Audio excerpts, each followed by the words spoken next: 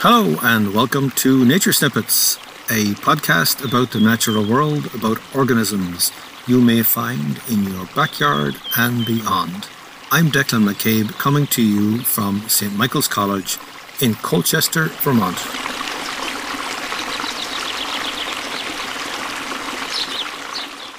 Welcome back to the podcast. Happy to have you here. And we are in the Media Creation Studio at St. Michael's College. And it has been a lot of fun to start recording in here.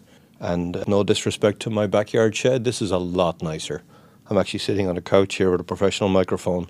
And there's help through the window sending me hand signals and all kinds of good things. So it's a lot of fun and a pleasure to work here. Anyway, I wanted to talk today about a spectacular little bug that you're almost unlikely to see unless you really go looking for them. But I recommend that you do because they're worth the search. And so I write a thing called The Invertebrate Bestiary for Northern Woodlands magazine. And there's a few goals in writing it. And the main goal is to get people excited about the invertebrates that are out there. And the other goal is to showcase some spectacular art that can be derived from these amazing little animals that are out there that people don't realize are under their noses. Usually I pitch an idea to the editors and we go with it. Or they say, no, we don't want that one, and we pick a different one. In this case, the editors pitched one to me. They said, could you write about lace bugs? As soon as I heard lace bugs, I said, oh yeah, those are spectacular. And I knew that Adelaide Tyrell Murphy's art would be beautiful, and indeed it was. So with that, we'll get into it. So the Invertebrate Bestiary comes out quarterly, and this one is just called Lace Bugs. So here it is. My students and I have pit-trapped invertebrates in Camp Johnson in Colchester, Vermont, annually since 2006. We sink liquid-filled plastic tubes into the ground to intercept forest floor invertebrates as they forage in the leaf litter. With regular sampling at a single site, you quickly learn who the usual suspects are. But occasionally, we encounter what I would call unusual suspects, rare forest floor invertebrates, or more often than not, invertebrates not typically found on the forest floor at all. Such was the case last fall when a most picturesque little insect made its way into a student's sample tube. Measuring scarcely an eighth of an inch, the insect appeared ornately decorated from top to tail in the style of a Baroque aristocrat, a particularly small aristocrat. Its dramatically lacy wings extended straight back from angular front corners before rounding at the back end to entirely conceal the abdomen. Its legs were partly hidden by elaborate semicircular flaps growing out to the sides from the thorax and matching the lacy wing structure. The outfit was completed by a lace hood. Viewed from above, the only evidence that the insect had a head at all was a pair of antennae sprouting forward from beneath the hood before elbowing left and right.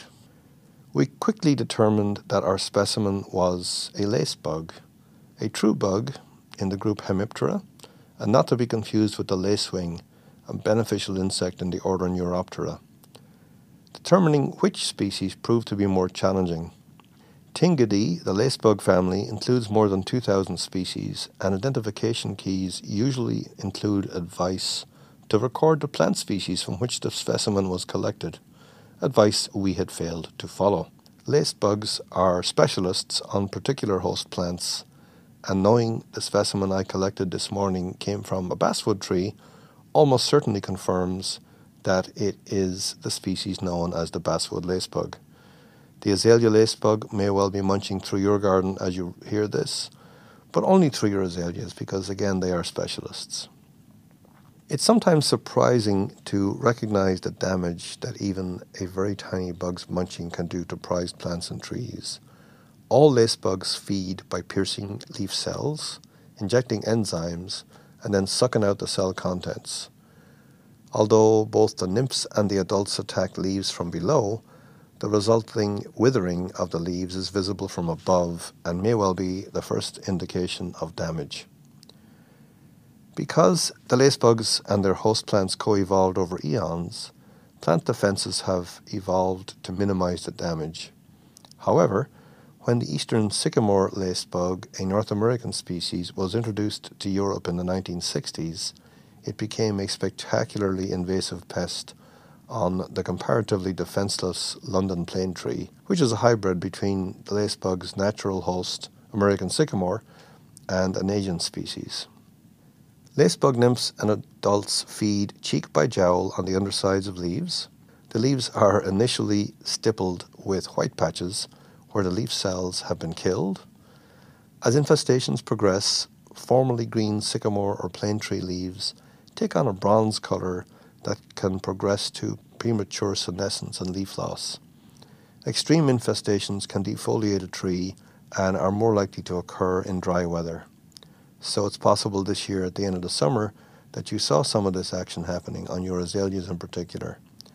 Recent climate models suggest that warming will produce ideal conditions to increase population growth of sycamore lacebugs, leading to more frequent defoliations. According to literature from North Carolina's Cooperative Extension, occasional defoliation of otherwise healthy sycamore trees is of little consequence to long-term tree health. I was interested to learn how an insect common in tree leaves might make its way into one of our forest floor pit traps. A quick study of the lacebug's life cycle provided the answers. Nymphs, which look like spiny versions of the adults but lack the lacy accoutrements, hatch from eggs laid into the undersides of leaves. After feeding, growing, and molting 5 times as nymphs, the resulting lace-clad adults continue to feed and live beneath the leaves. The cycle repeats every 4 to 6 weeks during the summer.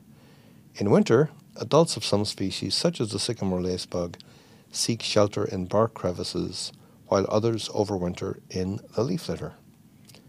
So, if you suspect that your sycamore, or more likely your azalea, is hosting lacebugs, a far more reliable way to detect them is by searching beneath the leaves for excrement.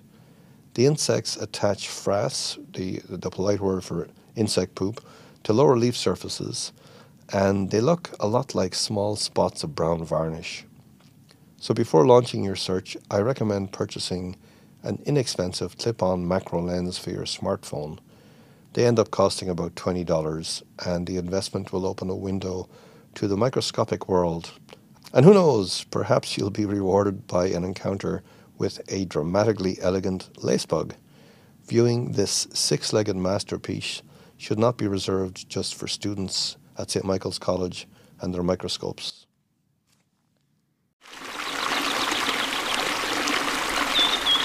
That's all for today, folks. If you enjoyed this week's episode, please consider subscribing wherever you find your podcasts.